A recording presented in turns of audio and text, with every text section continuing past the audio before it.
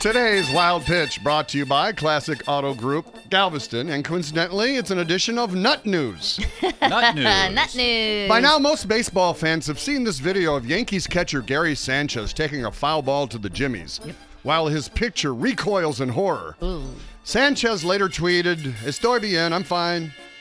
While what has been underreported is the horrific news of the soccer player who lost a testicle after being kicked in the groin. Bosnian right back Marin Galic was running down the right wing with the ball before our defender attempts to tackle him from behind but gets nothing but nut. Wow. Now, I don't know much about soccer, but a cup seems like a good idea. And I believe the defender was right. You're supposed to play the ball, not the man. That's today's Wild Pitch.